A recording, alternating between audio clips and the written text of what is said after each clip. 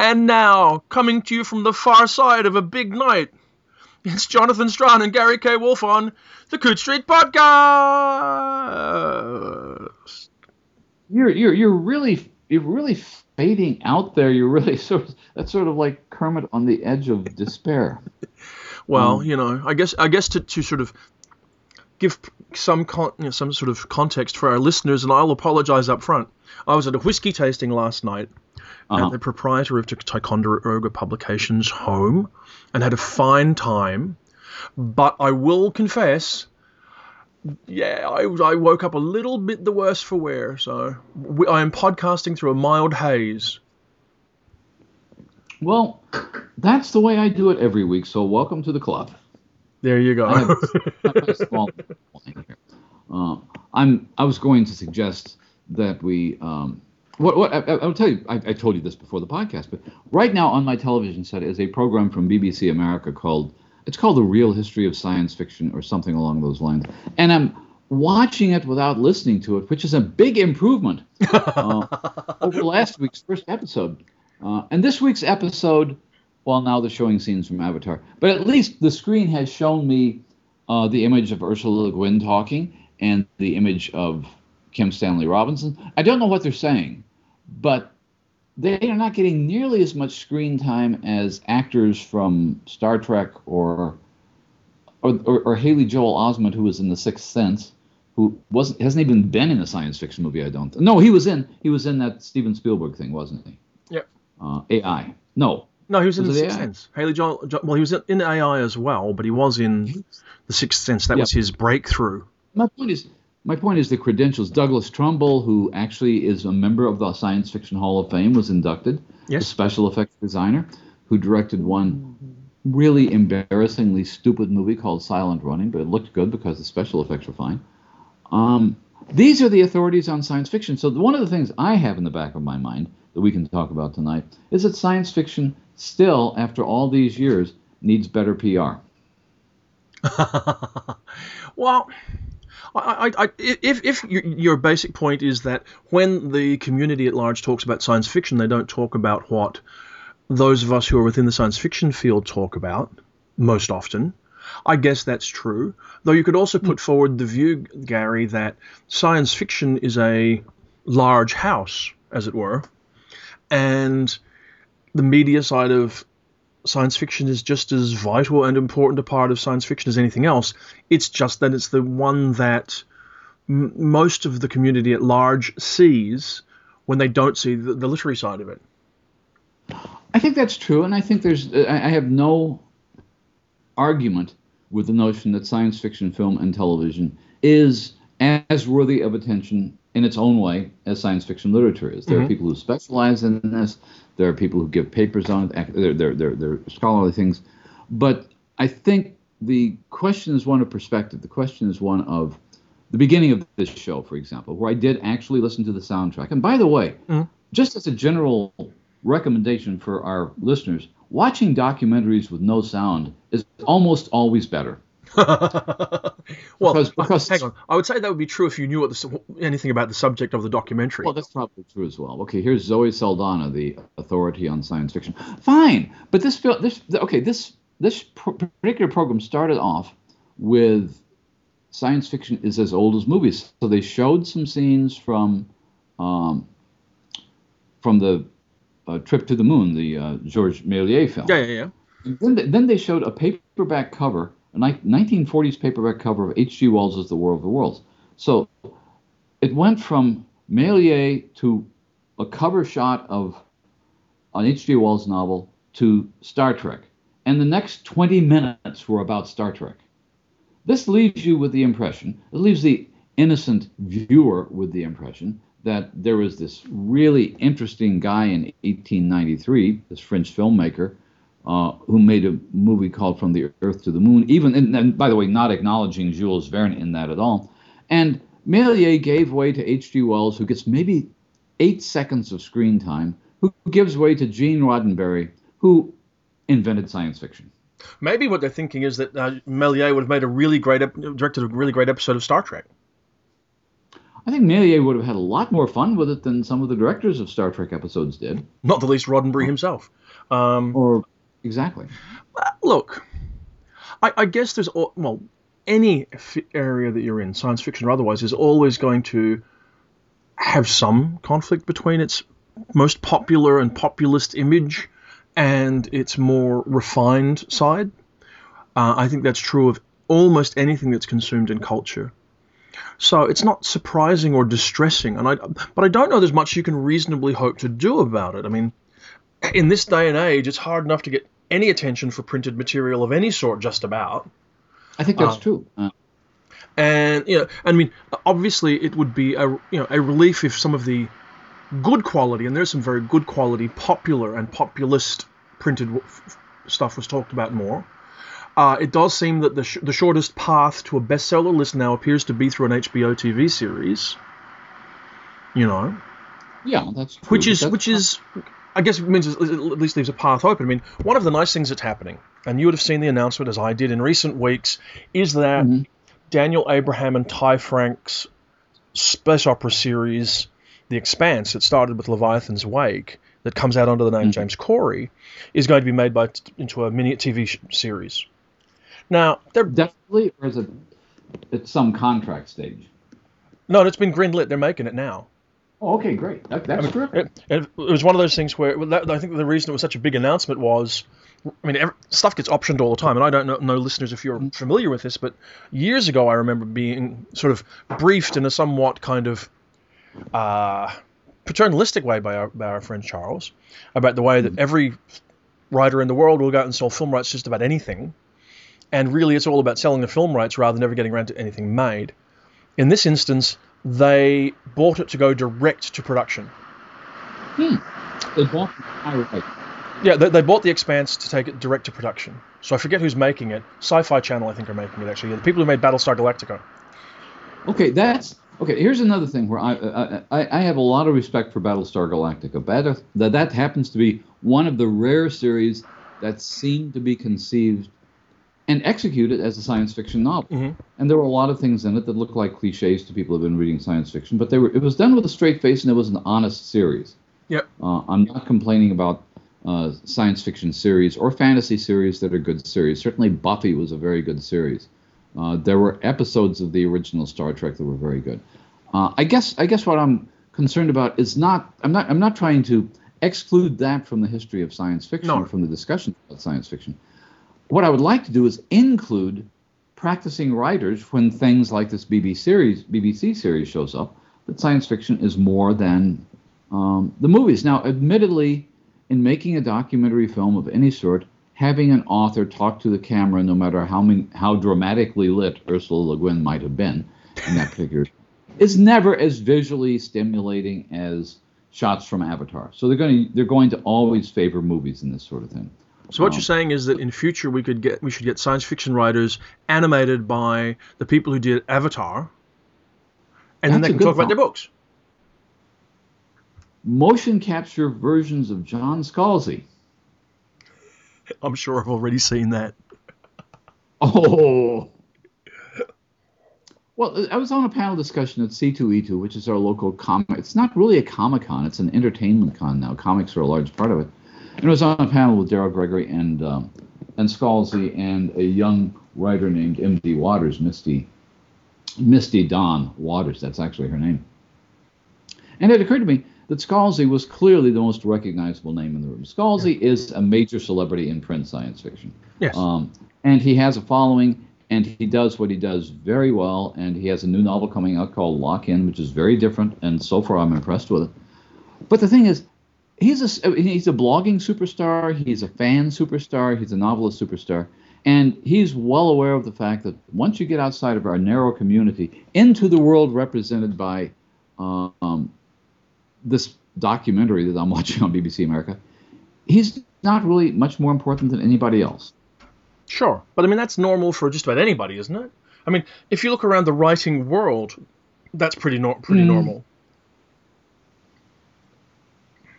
Well, it's normal until you get a couple of movies made out of your book. I mean, to some extent, Elmore Leonard, for example, became a media celebrity after 3 or 4 movies had been made from his novels, because people suddenly realized he's a bankable name. I don't, and I think the same thing happened with Dennis Lehane, who's had, as far as I know, 2 movies made out of his mystery novels, one called Gone Baby Gone and the other one Mystic River, both terrific movies. So that can happen and you become a name in Hollywood, even if you don't write the screenplays, have nothing to do with the films. I don't know that that's happened to any science fiction writer since probably Arthur C. Clarke. Possibly so. It may happen to James Corey if this stuff takes off, but possibly so. It may happen to James Corey, and in parentheses, of course it's happened to Philip K. Dick, but years and years after he was too dead to enjoy it. Actually, that's okay. Short of getting to true superstar status, like Philip K. Dick or George Martin, I would have thought the truth is that even getting your stuff made into a film won't make you individually a star. There are any number of people who have had films made of their books or TV shows made of their stories or whatever it might be. And you could go through a list and sort of go, well, there's this person, that person, and I wonder if it really made them into major celebrities or household names. Quite often what seems to happen is the work becomes well known anyway. I mean, okay, did 3 Starship Troopers movies make Heinlein a household name for most people? Not really, no. And by the same token, 2 versions of Dune didn't make Frank Herbert a household name. Now, Game of Thrones has put George Martin on the cover of Rolling Stone and has made him a Halloween costume dress-up, which is weird. But, that's pretty unusual. So maybe what we're hoping for is something that's just not practical, and that is that a balance will come to the way that something like science fiction is reported in the documentary like the one you're talking about, that covers print well enough. I think it's probably not very realistic to hope for it. I will say this. How many episodes does this documentary have, and how many have you seen? I don't know. This is the second one I've seen. It's now showing the cover of some British paperback reprint of Asimov's Foundation trilogy. It may be getting better. I mean, I'm really here watching this thing without listening to it. And yet, as soon as they show Asimov's Foundation trilogy, they bring on some guy who is, I'm waiting to see the identifying thing, but he's some executive producer of a TV show. My point is that there are people who know how to talk very knowledgeably about science fiction ideas, and it's very difficult for those people to get any kind of a platform. Okay, I think that's true. Even most popular among us have a hard time getting a platform. I think that's true. They have had children on the show. Okay, but I'm going to push this back to something which has happened outside of the conversation we've had right now, which is in your email, right? Original question you asked me was, suggested we should talk about whether science fiction is making any progress in terms of its public image, right? Now, on one hand, I think it's made significant progress because its public image, first of all, is much more recognizable than it's ever been. Print science fiction, however, has been decimated, particularly if you make a distinction between science fiction and fantasy, because by and large, print stores don't carry much science fiction any longer. They carry fantasy, but very little science fiction. Yeah. So it's read less, it's seen less, it's discussed less. Certainly, there was more science fiction, as I understand science fiction to be, irrespective of the individual writers, on bookstore shelves 5 years ago and 10 years ago and 20 years ago. I think that's true. And there were more bookstores 5 years ago and 10 years ago. There were many more bookstores. There were many more, options for somebody to get fiction. But science fiction has been pushed off the shelves. And well, we could argue about why, but I think that's true. So do those of us in the field who get worried about things like Hugo Awards ballots, for example, are we overestimating the importance of science fiction? Has it become so marginalized that we're simply deluding ourselves, and what we thought was a major literary movement has become a cult? Okay, first of all, it was always a cult. Second of all, of course we're not deluding ourselves because it's that important to us. And that's the key, irrespective of how important it is to the community at large or how important we'd like it to be. This is our interest, this is our community, this is what we do.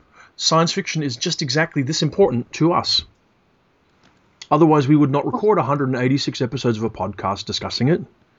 There would not be where are we now? I forget how many years in since, was it 65 years of Hugo Awards or something? We think it's important. Now, we could debate whether we think a particular award's important or not, and truthfully, probably on balance in the world, any individual award isn't that important. But in terms of image and taking it seriously and progressing, sure, it is. It's important to us, and that's enough, isn't it? Yeah, I think so. I think it's, well, I mean, there's a point at which, and this is a cliche, and we've talked about it before, and I wasn't even the first one to come up with it. I think probably Kingsley Amis was. There's a comparison to, say, modern jazz, yes, which is a very, very tiny part of the music market. Yes. And jazz has never been, maybe in the 30s and 40s, jazz, but the point is, it's considered a niche interest, and I think to some extent science fiction has never escaped that, and to some extent probably doesn't want to. The only thing that's escaped that is the iconography of science fiction. Well, the iconography of science fiction has become part of mainstream culture. Mm-hmm. And I think it's fascinating that some of the ideas and tropes of science fiction are so common now that people wouldn't question them. I would be curious that if you were able to conduct a survey in 1950 and see how many people were familiar with or would recognize the idea of time travel, for example, and now you could drop it into a mainstream piece of entertainment without explanation and people would pick it up. Mm-hmm. And the same for cloning, and the same for multiple universes and all this kind of stuff. I think that's true, and I think one of the things that some films have done is to educate the audience in a very useful way about science fiction tropes. And I think the idea of time travel and time loops and time paradoxes was really popularized by the 3 Back to the Future films, 20 some years ago now. Yes. Because they were essentially comedies, but they worked out the time contradictions in a way that a science fiction story would. And after that, time travel became not only something that you could use in any movie like Looper, but it became a trope in romance fiction, like The Time Traveler's Wife. Yeah. So you can do that. You can deal with aliens coming to Earth, and it just becomes a story about alienation. The old idea that I think Samuel R. Delany first came up with, and it's been repeated by a lot of people, including Le Guin, that science fiction literalizes metaphor, is not what's actually happened. I think what the reverse has happened. To some extent, science fiction has become a metaphor for anything anybody wants to talk about. So if you want to talk about alienation, you can now introduce an alien creature without worrying about the audience understanding what it is. Yeah. You can have mainstream films. There are at least 3 or 4 mainstream films that didn't identify themselves as science fiction movies in the last couple of years that dealt with the end of the world. A planet is coming to collide with the whatever. And all those were just simply, okay, we can use this now as a narrative trick because everybody knows what it is. And so to that extent, I think you're right. I think to that extent, science fiction has given to the world a whole bunch of narrative tricks or gimmicks that can be used by anybody. And I think that does happen quite a bit. Yeah. Which is interesting. But it's interesting. I wanted to quote a point that you made earlier, that science fiction was a very large house. Mm-hmm. I think you said something along those lines. Something along those lines, yes. And do you ever sit around and compose a tweet and then think, nah, I'm not going to tweet that because I myself have a hard time dealing with other people's philosophical tweets? Sure. Yes. 140 characters of philosophy is something I just don't want to bring myself to do. But I thought of this tweet, so I'm going to share it on the podcast since I didn't tweet it. Okay. Is this a new section? Yeah, coming to you now from the Coode Creature podcast. It's untweeted tweets. Untweeted tweets. Because I don't know if it comes out to 140 characters, whatever it is. My untweeted tweet is exactly what you said. Science fiction is a large and generous house. Mm-hmm. And the price of that is that we must accommodate small and ungenerous people. Oh, sure, absolutely, yes. The cost of freedom of speech is everybody gets to say what they want. The price of that's the price of it. The cost of it is, of course, that this is freedom of speech, not freedom from the consequences of your speech. So Well, the one thing that several people have pointed out, though, in this discussion and other discussions, things that have come up apparently on the SFWA bulletin and so forth, freedom of speech, as it's defined in the United States Constitution, and I don't actually know how it's defined in Australia or the UK or France or other countries, simply says the government cannot institute prior censorship over what you're saying. It has nothing to do with whether an individual or organization can do that. You can set up your own regulations for proper within a university, within a community, well, not within the governmental community, but basically if you want to say, I am not going to publish these offensive words in my magazine, if somebody uses offensive words, and then it's your right to do so. Yes, absolutely. It's your absolute right to refuse to publish that sort of thing. And also for clarity, for the purposes of clarity, doing so is not censorship. And it's not censorship, exactly. Censorship, as defined by our First Amendment, is government censorship. Period. Yeah. But also slightly more broadly, what I'd have to say is, censorship is stopping you saying something, right? So stopping you saying it on my blog, say, or in my website, or in my magazine or newspaper, well, that's not censorship if there are other avenues for you to say what you have to say. You know? It's not censorship as long as it's a personal decision in terms of who runs the magazine or the blog or the discussion board. That's completely reasonable. But by the same token, it's like saying that the editor of, okay, you tend not to do open admissions with your anthologies where anybody can send me a story. But you know that Sheila Williams at Asimov's gets tons of unsolicited, unpublishable manuscripts. Choosing some manuscripts as being publishable over others does not mean you're censoring the unpublishable manuscripts. No. It means you're making a selection. That's true. Now, I have to say, I've rarely heard anybody suggest that you were censoring somebody. Though I guess every now and again you come across a slightly ill-informed soul who might see it that way, I guess. You get somebody who's been writing letters to the editor of the New York Times or the Guardian or the Chicago Tribune, and they never get their letters published because they're completely maniacal. They're insane. They're awful. They feel that they're being censored because their letters to the editor are never published for.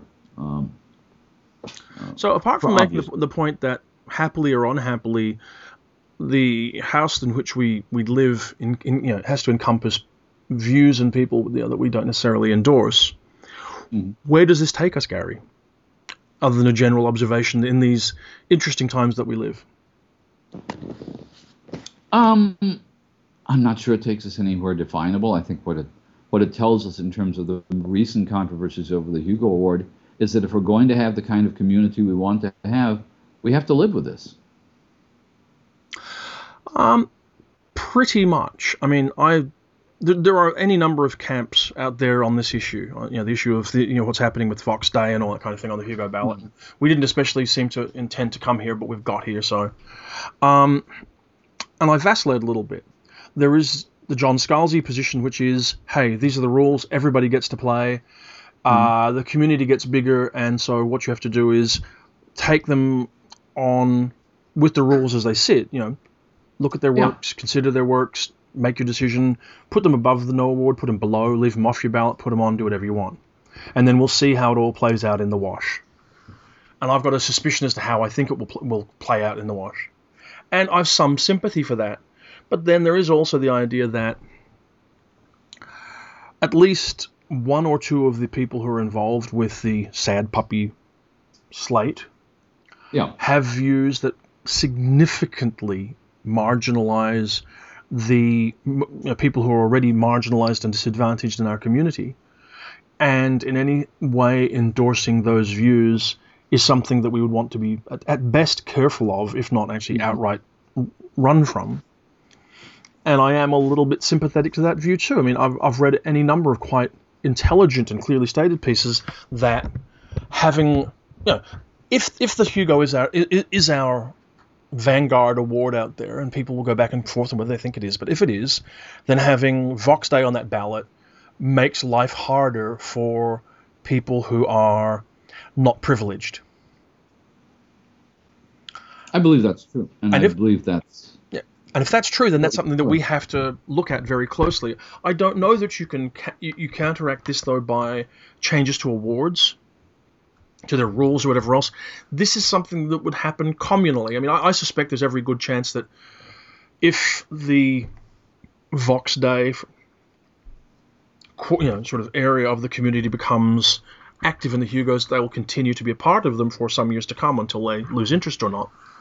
And really, unfortunately, the only rational way that I can see to counteract that is to be aware of it, to be vocal against their views, and to vote accordingly.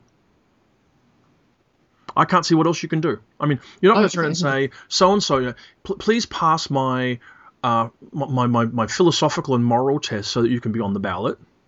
You're not going to turn and say, please go along and change the rules in any billion ways to try and prevent it, because it's not a rules preventable thing, I don't think. It's got to be the community becoming active. Mm-hmm. Well, this is one of the things. I think the message that arises since we've got into this, if there's a message, it's a message that has to do with the limited involvement that most readers have had over the last several years with Hugo Awards in most categories. In other words, the number of nominations it takes to get on the ballot is, I don't know if it's smaller than it's ever been, but it's larger than it's ever been. It's probably larger than it's ever been, but as a portion of readers, we don't know. The fact is, people allow this to happen by not choosing their own texts and voting for them.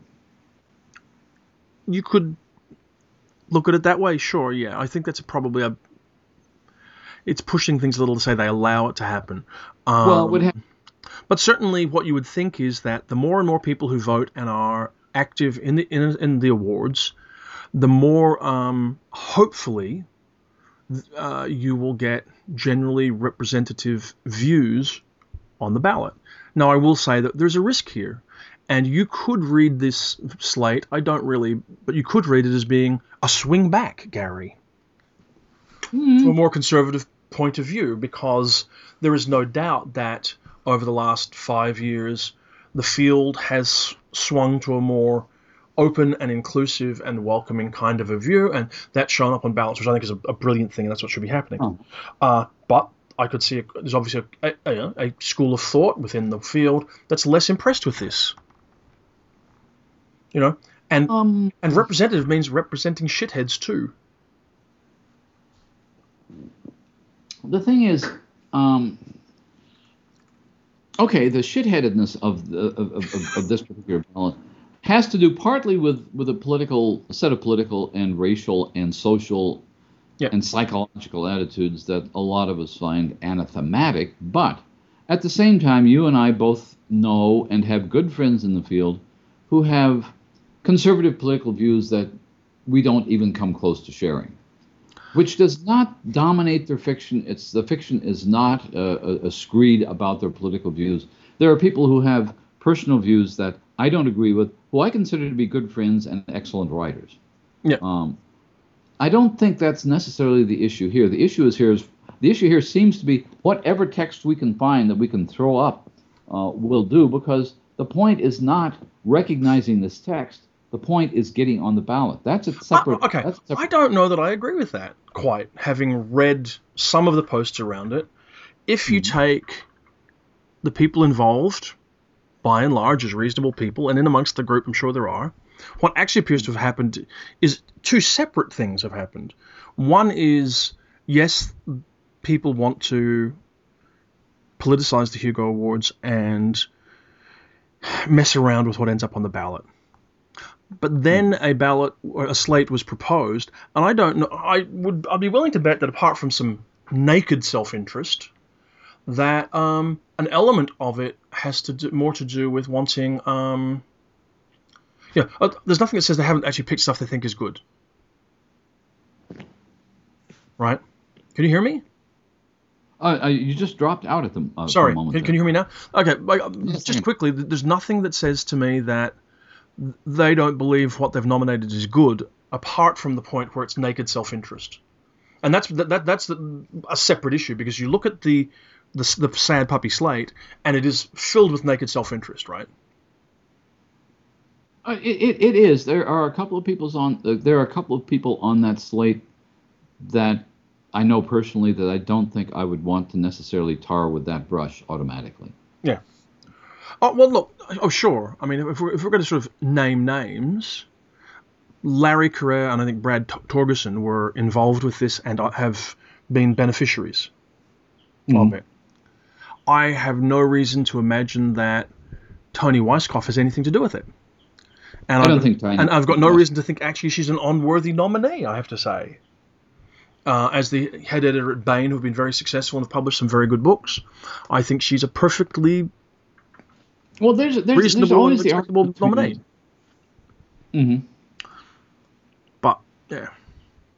Well, the argument that certain kinds of science fiction get underrepresented in various venues, and we're not only talking about the Hugo ballot, we could be talking about what shows up in Asimov's or fantasy and science fiction, what shows up in your year's best, or in Gardner's year's best, or in Rich's year's best. There are people who feel that they're underrepresented in all these venues.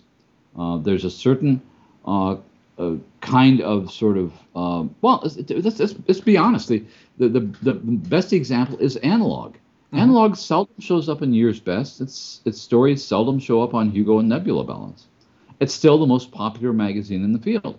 And I could understand completely why readers of that magazine who enjoy what they see in it and don't want to see it much different from what they've been seeing the last several years may feel underrepresented during awards seasons, in anthologies, in best of the year selections, in the Locus Awards nominees.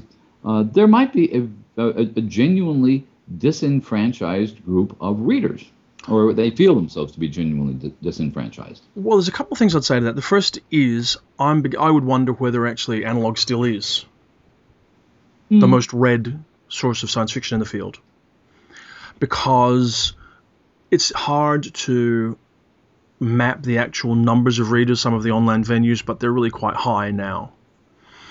And there actually is something similar in tone to several of them, and so they begin to become a larger collective group. Yeah. I would say, though, that to the extent that Analog has had a stable subscriber base for a long period of time, they've not been an active group when it comes to voting in the Hugos and that kind of thing, plainly. Why, I don't know. I will say that, if somebody were to turn around and start running a campaign within the context of Analog to pay more attention to the Hugos and to vote, I wouldn't quibble with it. But it's interesting against a background, and we're talking way too much about this. It's interesting against a background where more people nominated this year for the Hugos than ever before, by a huge margin. If that carries through, and I think it will, more people will vote for the Hugos than ever before by a large margin. That's not nothing. I mean, we're still talking. I mean, the nominations were up to nearly 2,000. Right. And I think, prior to that, they'd barely cracked 1,000 at any point. And I don't know they've ever had more than 1,000 people vote.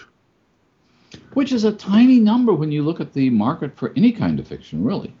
It suggests to me that the Hugo Awards have always been the decision of a relatively small group of people, sure, of which a small minority loses to a small majority, which is, in the larger scheme of things. I mean, I'm sure that we've talked about this before, that trying to connect Hugo Awards or Nebula Awards or Pulitzer Prizes or Nobel Prizes with anything that happened to that author's career later or anything that happened to that work's career later is pointless.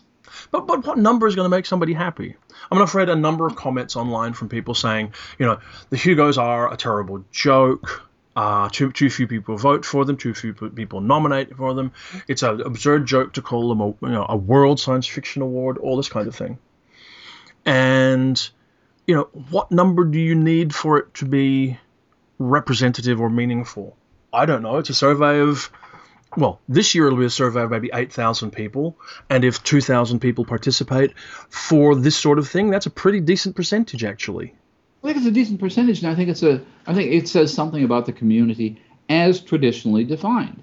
But you're absolutely right about the criticism or the comment or the caveat that it calls itself a World Science Fiction Award. The World Fantasy Award is the same issue. The World Series in baseball is the same issue.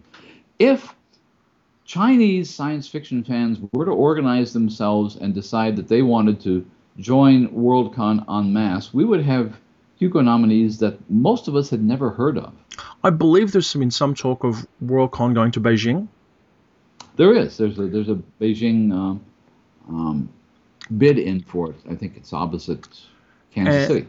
Yeah, and if last time I ever paid much attention to this, and I confess the data's way out of date, the Chinese magazine Science Fiction World, if I recall correctly, had somewhere in the vicinity of 250,000 subscribers. I remember talking to our friend Charles Brown when he used to go to China on these, what were essentially junkets, and he would be speaking with whoever else went with him. I can't remember. I'm sure Connie Willis was with one trip probably. Yeah. And they'd be speaking to a group of 6,000 or 7,000 people in an auditorium, which would be the entire membership of most Worldcons, and it was simply the group that happened to show up in Beijing or Hsinchu that day. So the sheer numbers there are clearly overwhelming. I don't doubt that at all. In theory, you could have a Worldcon with 35,000 people in Beijing. In Beijing, you could do that. Which also means, and actually would be really quite invigorating, I have to say. I would not... Okay, be disappointing and invigorating. If you got 35,000 Chinese people to join a Worldcon in Beijing, and they voted for their favorite stories from Science Fiction World, and they voted for the editors from Science Fiction World, and the artists that they'd seen, and the various books, then there would be an entire world of science fiction on the ballot that we didn't know about, and that would be a great thing. I would, as much as the stuff I love, I would be delighted to see that happen. I would be fascinated to see a Nigerian, like a Worldcon in Lagos. Oh, that'd be fascinating, especially after talking to Nettie about her novel. I just really wanted to know more about Lagos. I will say, though, that I think Worldcon is trying a bit. I mean, it is the kind of organization it is, and it's a weird volunteer organization, etc., etc. But Worldcon has been outside of North America more in the last 10 years than it has typically been in a long time. There seems to be, I hear, more international bids, more interest in running a Worldcon outside of the United States. I think that's true, and I think that Helsinki is up for a bid for some point in the near future. I believe so. I think there might also be another Japanese bid around. I've heard. Exactly. Well, one of the things you begin to realize when you look at numbers in terms of other kinds of popular culture or just general cultural kinds of things. I go back to the C2E2 convention I was at this weekend. There was a panel which I thought was actually a very healthy idea. There was a panel which had been organized by Tor Books, by the publicist there, Patty Garcia. It had Daryl Gregory, whose new novel After Party we're going to talk about with him sometime soon, John Scalzi, whose new novel Lock In, and M.D. Waters. And we had a room full of people, at the end of which, at a Worldcon, this would have been a huge hit. And I think it was Scalzi pointed out afterwards, this is probably the smallest panel discussion at this whole convention. Yeah. And it probably was. He was probably absolutely right. This was that small subset of people who wanted to talk about prose fiction, as I heard it described once at a comic convention. Something that's published without pictures. The fact that we could, and I don't know how many people show up at this. I know that San Diego has gone over 100,000 at this point, and I think Chicago may be at 30 or 40,000. Which is tiny by the standards, or moderate by the standards of a Comic-Con, but would be the largest Worldcon by far in history if that were to happen. Yep. So you realize what a small subset we are of the audience, which nominally at least, is basically interested in the same sorts of things we are. They're interested in various expressions of the fantastic. And then somebody says, how can you call it world science fiction? And you know what my answer to that is? Oh, grow up. Oh, grow up. Come on. It's just, they call it that because they like it, that's all. They call it world science fiction because, well, okay, we think it's arrogant now. You go back and read the history. You read one of the more amazing books in science fiction history, in fandom history, is Sam Moskowitz's The Immortal Storm.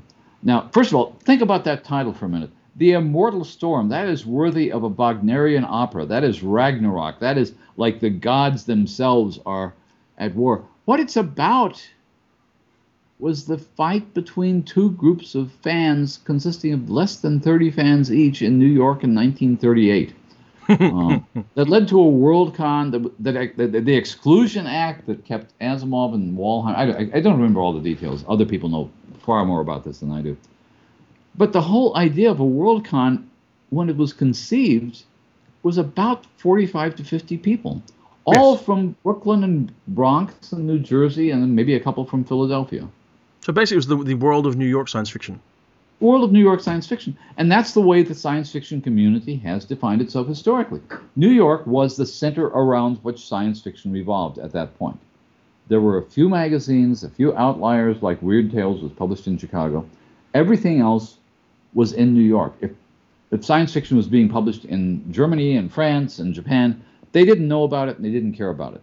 The world, as far as they were concerned, as far as the Walheims and the Asimovs and the John Michel, who was one of the early, I guess, theorists of fandom, as far as they were concerned, the world was the world as they knew it. It was their neighborhood. And, if you had somebody come over from New Jersey or the Bronx, that was like, wow, this is like worldwide impact we're having here. Absolutely. We're more than halfway through our podcast, Gary, right? We're about 2/3 of the way through our podcast, right? And it strikes me that we've waffled and we've rambled, and we've really not talked about much, which is great. But I think we should now take a moment to deeply frustrate all our listeners by adding something interesting here, and they have to get to this point in order to get to it. We should add a little caveat at the beginning. If you could just say, at the 2/3 point, something becomes interesting. Now, you might say, Gary, but this puts an unreasonable pressure on us because we'd have to come up with something interesting at this point to say, right? Do you realize how many novels would sell more copies if they had a little note at the beginning saying, on page 263, this becomes really interesting? Or, in fact, if they just simply printed the good parts on different color paper stock. That'd be good, too. Absolutely. I think you just flick through. You go, I'll read the good parts. It'd be like The Princess Bride. Don't you recall that it starts off when the grandfather's reading him The Princess Bride, and it's S. Morgenstern's book, but it's the good parts version, if I seem to recall, is what William Goldman was telling. But anyway, very quickly, what have you been reading of interest and of merit, and what can we recommend to our listeners out there in the world? Because the main couple of books that I've read lately, well, in fact, haven't been published yet, one of which we'll be talking about next week, I think, when we talk to Joe Abercrombie, which is Half a King. That's the first book of his new young adult series, which I liked very much. I think it's a really kind of compulsively readable book. I picked it up, sort of not sure if I was even going to read it, at about 10 o'clock of a Saturday evening. And I read the first 2 pages, and I thought, this seems, frankly, woefully generic. But I read another couple of pages, and then suddenly it was 2 o'clock in the morning. Really? Yeah. So I enjoyed it a great deal. And I'm looking forward very eagerly to the sequel. The sequels, which are going to be out fairly quickly. What about you, my friend? Well, of the novels that are coming out, I guess in the next couple of weeks, we may have talked about some. We probably will be talking very soon with Daryl Gregory about After Party, which is his... It's a very good novel, but it's also his most commercial novel for reasons that he understands very well. It's actually been out in the States for, I think, about a week now. And I don't want to go too far into that because we'll hope to talk to Daryl about it. We talked a little bit, other novels that are coming out very close to this podcast are Joe Walton's My Real Children and Mary Rickards' The Memory Garden. And they're interesting in different ways. I mean, one of the things that the Joe Walton novel is about is she's playing with alternate history in terms of a single character's life experience, but doing it in a way which I found, and I think I may have said this in, it's like we're about a week before the review appears in Locus. It's one of the few novels where I thought could have been longer than it was. Yeah. And I almost never think that about a novel. Yeah. But she's covering something like 60 or 70 years in the life of a woman whose lives split into 2 separate historical tracks with alternate histories. It's not just a sliding doors thing. She's finally done with that trope what a science fiction writer needs to do with that trope, which is that if you split the world in 2, it's not going to be your personal life that splits in 2, and the rest of history goes on as it is. It means that the whole universe splits in 2. In other words, she's understood the science fictional implications of the old sliding doors motif. And I found it just haunting and poignant and heartbreaking because it opens with, and I'm not sure what to make of it, but it opens, and so I'm not giving anything away, with this 90-year-old woman in a nursing home who is completely addled as far as the attendants are concerned, because her memories are confused. But what she's doing is she's remembering both versions of her lives, which separated into two completely different tracks in 1949. Yep. And I'm not sure what to make of that. It's the kind of thing that Christopher Priest would do, I think. Yep. It's the kind of thing that only British writers seem to do, that personal history and public history are somehow interchangeable and malleable in a way that I haven't figured out. But it deals, it's a way of looking at alternate history which I think is just really fascinating. And I think it's a really good novel. Okay. Now, Mary Rickert thing, I'll say this for the Mary Rickert thing, and we talked to her briefly about it because we actually broke the story on this podcast. Yes, sir, yeah, we did. It was being published. All I will say about that is it's going to surprise people who have admired. It's going to surprise, but I think, please, a lot of readers who have admired her short fiction. Yep. I mean, there's other stuff around of interest. Ellen Datlow has a new anthology out this month, Fearful Symmetries. Gardner Dozois has a couple. There's a Robert Silverberg tribute anthology and a Paul Anderson tribute anthology coming out round about now, available from reputable retailers, as they say. Probably one of the books that I'm looking forward to most next month is the new Frances Harding novel, which is called Cuckoo Song, and we may find a way to talk to her here. Obviously, My Real Children, the Joe Walton, which I've not read yet, but that comes out next month. And there's also a fairly wacky-sounding new book of hers due out early next year. There's a few people we're going to be talking to on the podcast, Gary, and they tie in with new books. Obviously, we hope to talk to Joe Abercrombie next week about Half a King and what else is happening with him and all kinds of issues around epic fantasy and dark fantasy and grim dark fantasy and stuff. We've talked about chatting with Jeff VanderMeer about his world-spanning Annihilation trilogy. And Authority comes out in about a week or two. I think it's Southern Reach trilogy, yeah. And that should be fascinating. And we're also going to have a chat with Anne Leckie about the ancillary books, her ancillary trilogy. And there's a batch of things I'm looking forward to later in the year. And maybe we shall try and drag some of those writers in. I'm very, very eager to read Peter Watts' new book, as I've said here before. Cameron Hurley has a new book coming from Angry Robot that sounds very interesting. So does Madeline Ashby, a book called Company Town, which sounds fascinating. I do want to maybe see if we can find a way, I'm not sure who will talk to about it, to talk about Beautiful Blood, which is the final Dragon Graul story from Lucia Shepard that will be coming out in June. And we also have the K.J. Parker collection, which is coming out fairly soon. I think it's a June book. You're talking about Academic Exercises? Academic Exercises, yes. Now, I guess in fairness and in sort of the interest of, full disclosure, the book's dedicated to me, so I can't sort of waffle on about it too much, but I think it's a great book. Please feel that. I mean, it's having a book dedicated to you is supremely cool. I'm flattered, deeply flattered, actually. Yeah, absolutely. There's a Paul Park novel coming out in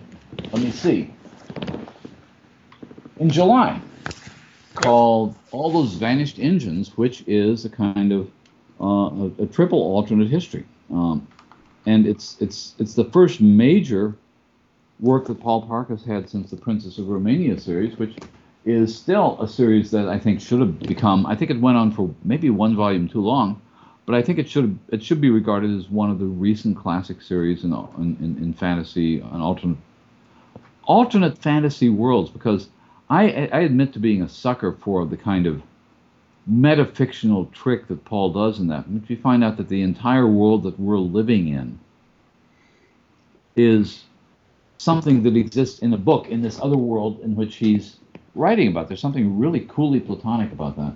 And I would still recommend to people who are looking for old books to catch up with. The Princess of Romania should have the first three novels in that, the trilogy, then quartet, I think should be modern classics. So I'm very much looking forward to All Those Vanished Engines.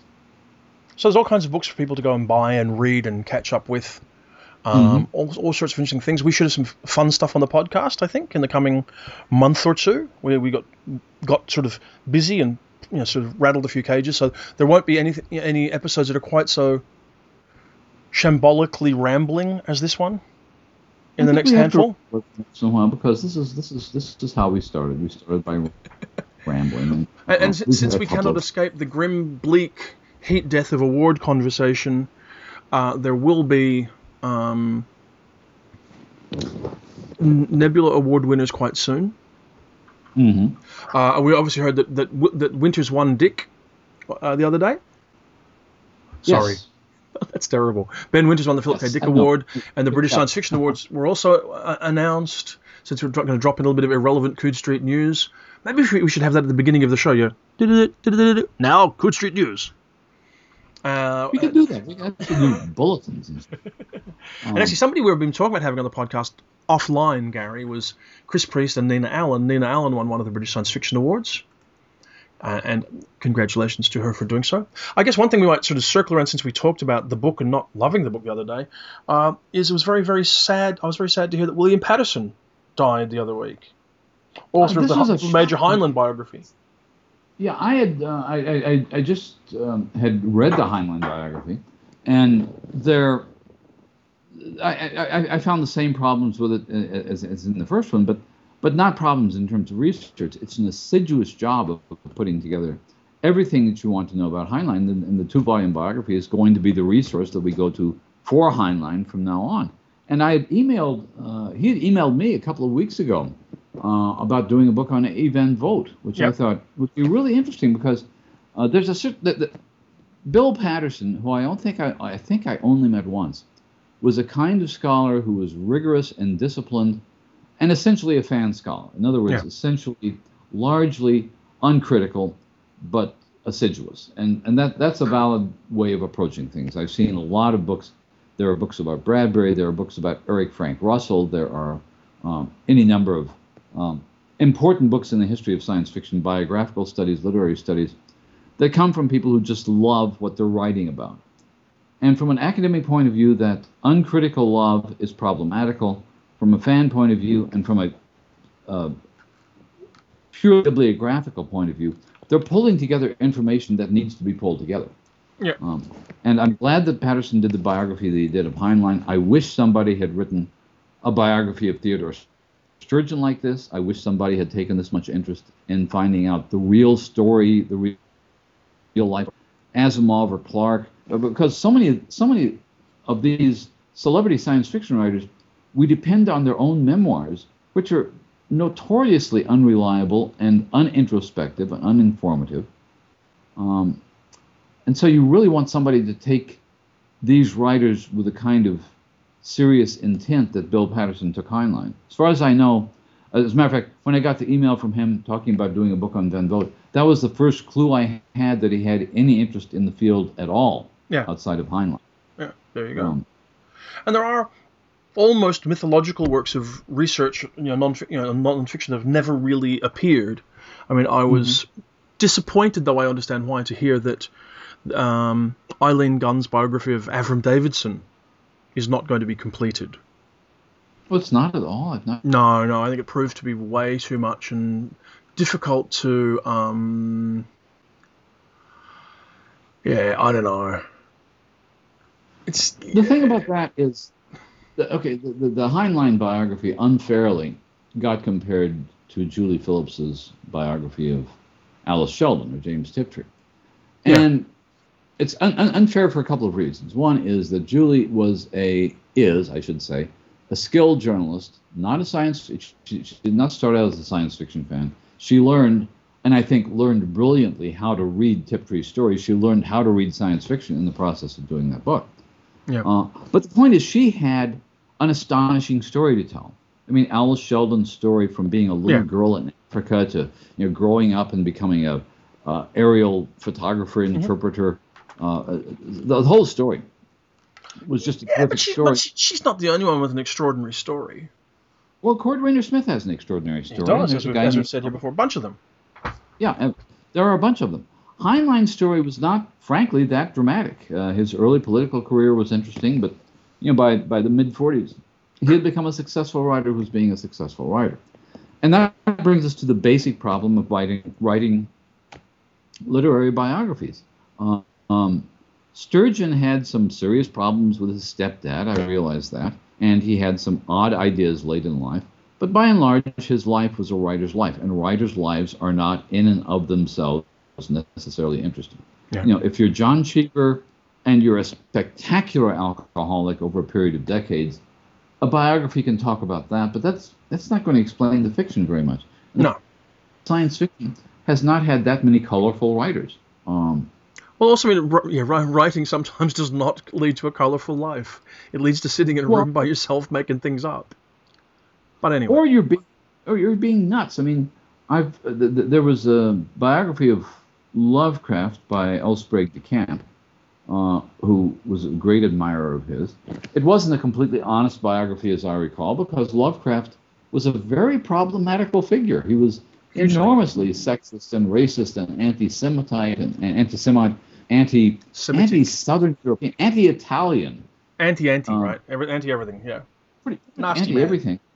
And he was pretty much a nasty man. And there's something fascinating about the idea that sort of the iconic template of 20th century horror, it really works. I mean, some of that stuff really works very well, is being written by somebody who is despicable in many ways.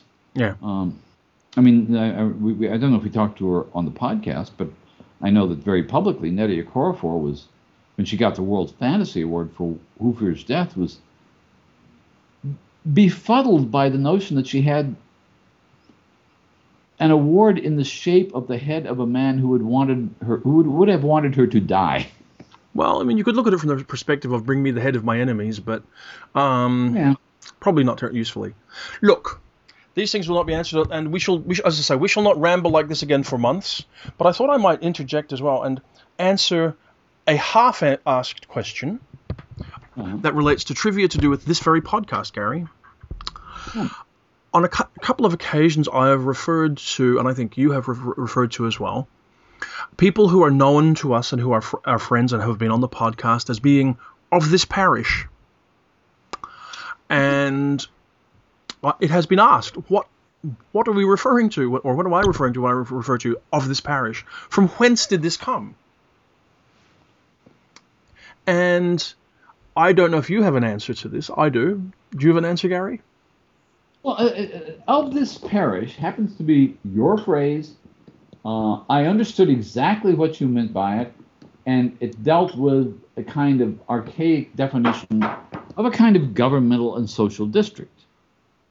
Yeah, well, it has to do with religious districts, of your local parish. Something very specific, yes. Yeah. So explain what you mean by of this parish, because I've been massively offended by that ever since you said it in the first place, and I thought I'd just set that up so we could... You've been massively offended, have you? No, I wasn't offended at all. I thought there was a basically what I mean. Okay, I will first of all tell you that it comes from my favorite podcast of all time, the Word Podcast. Right? They would make reference to of this parish, and I knew exactly what they meant. They meant of our community. Mm-hmm. So, if you like, the Coode Street Parish, which were it real and were we people who would talk in a parish or in a local church and have a local group of parishioners who came to our church every week. The Coode Street Parish is that group of people that listens to our podcast regularly, who appears on it, who are interested, who discuss it. They are the Coode Street community. Absolutely, and the Coode Street community are people who are gracious enough to agree to talk to us, knowing how unpredictable and incoherent the conversation may become, and the people who are even more astonishingly patient enough to listen to us. And that seems to me to define a certain kind of community, which I think is still enormously flattering. It's incredibly flattering. And it's a group of people, like-minded people, who I have to say I feel very warmly towards.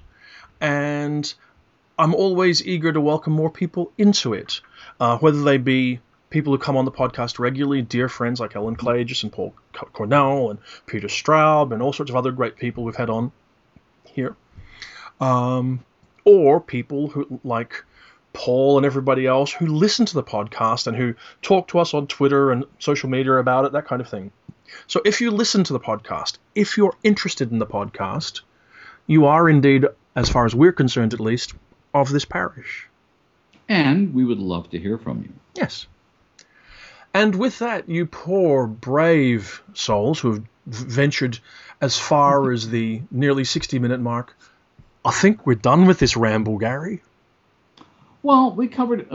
I like to think of it rather than a ramble as a number of subtopics randomly approached. Well, yes, or you could look at it as a sort of Schrodinger's sense. It either made sense or it didn't, but you have to open the box to look. That's a good point. Because people should understand. I think the principle you established earlier in the podcast is a good one.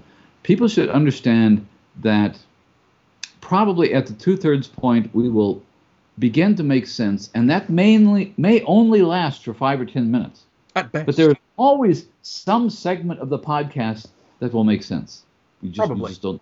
And, we can sit here and see, you can plead current alcohol consumption, and I can plead recent past alcohol consumption to explain it. And look, if we had a real producer, we might organize things, Gary, but we don't, so we just have to ramble. Well, think about doing that. I mean, we should ask our listeners to express their honest, candid, unvarnished opinions about how much better organized we should be. Should we have a producer? Should we have opening and closing pre-recorded musical interludes and introductions? And how podcasty do people want this to really become? Because, after all, we are here to please the listeners. No, we are. No, yeah, that's true. Yeah. Absolutely. Oh, on that cheery note, dear fellow parishioners, we might wind it up. I've got a Muppet movie to go see. And I have nothing as interesting as that. I have term papers to mark. Yeah, and then after that I'm going to go and read the new Val McDermid book that I started reading.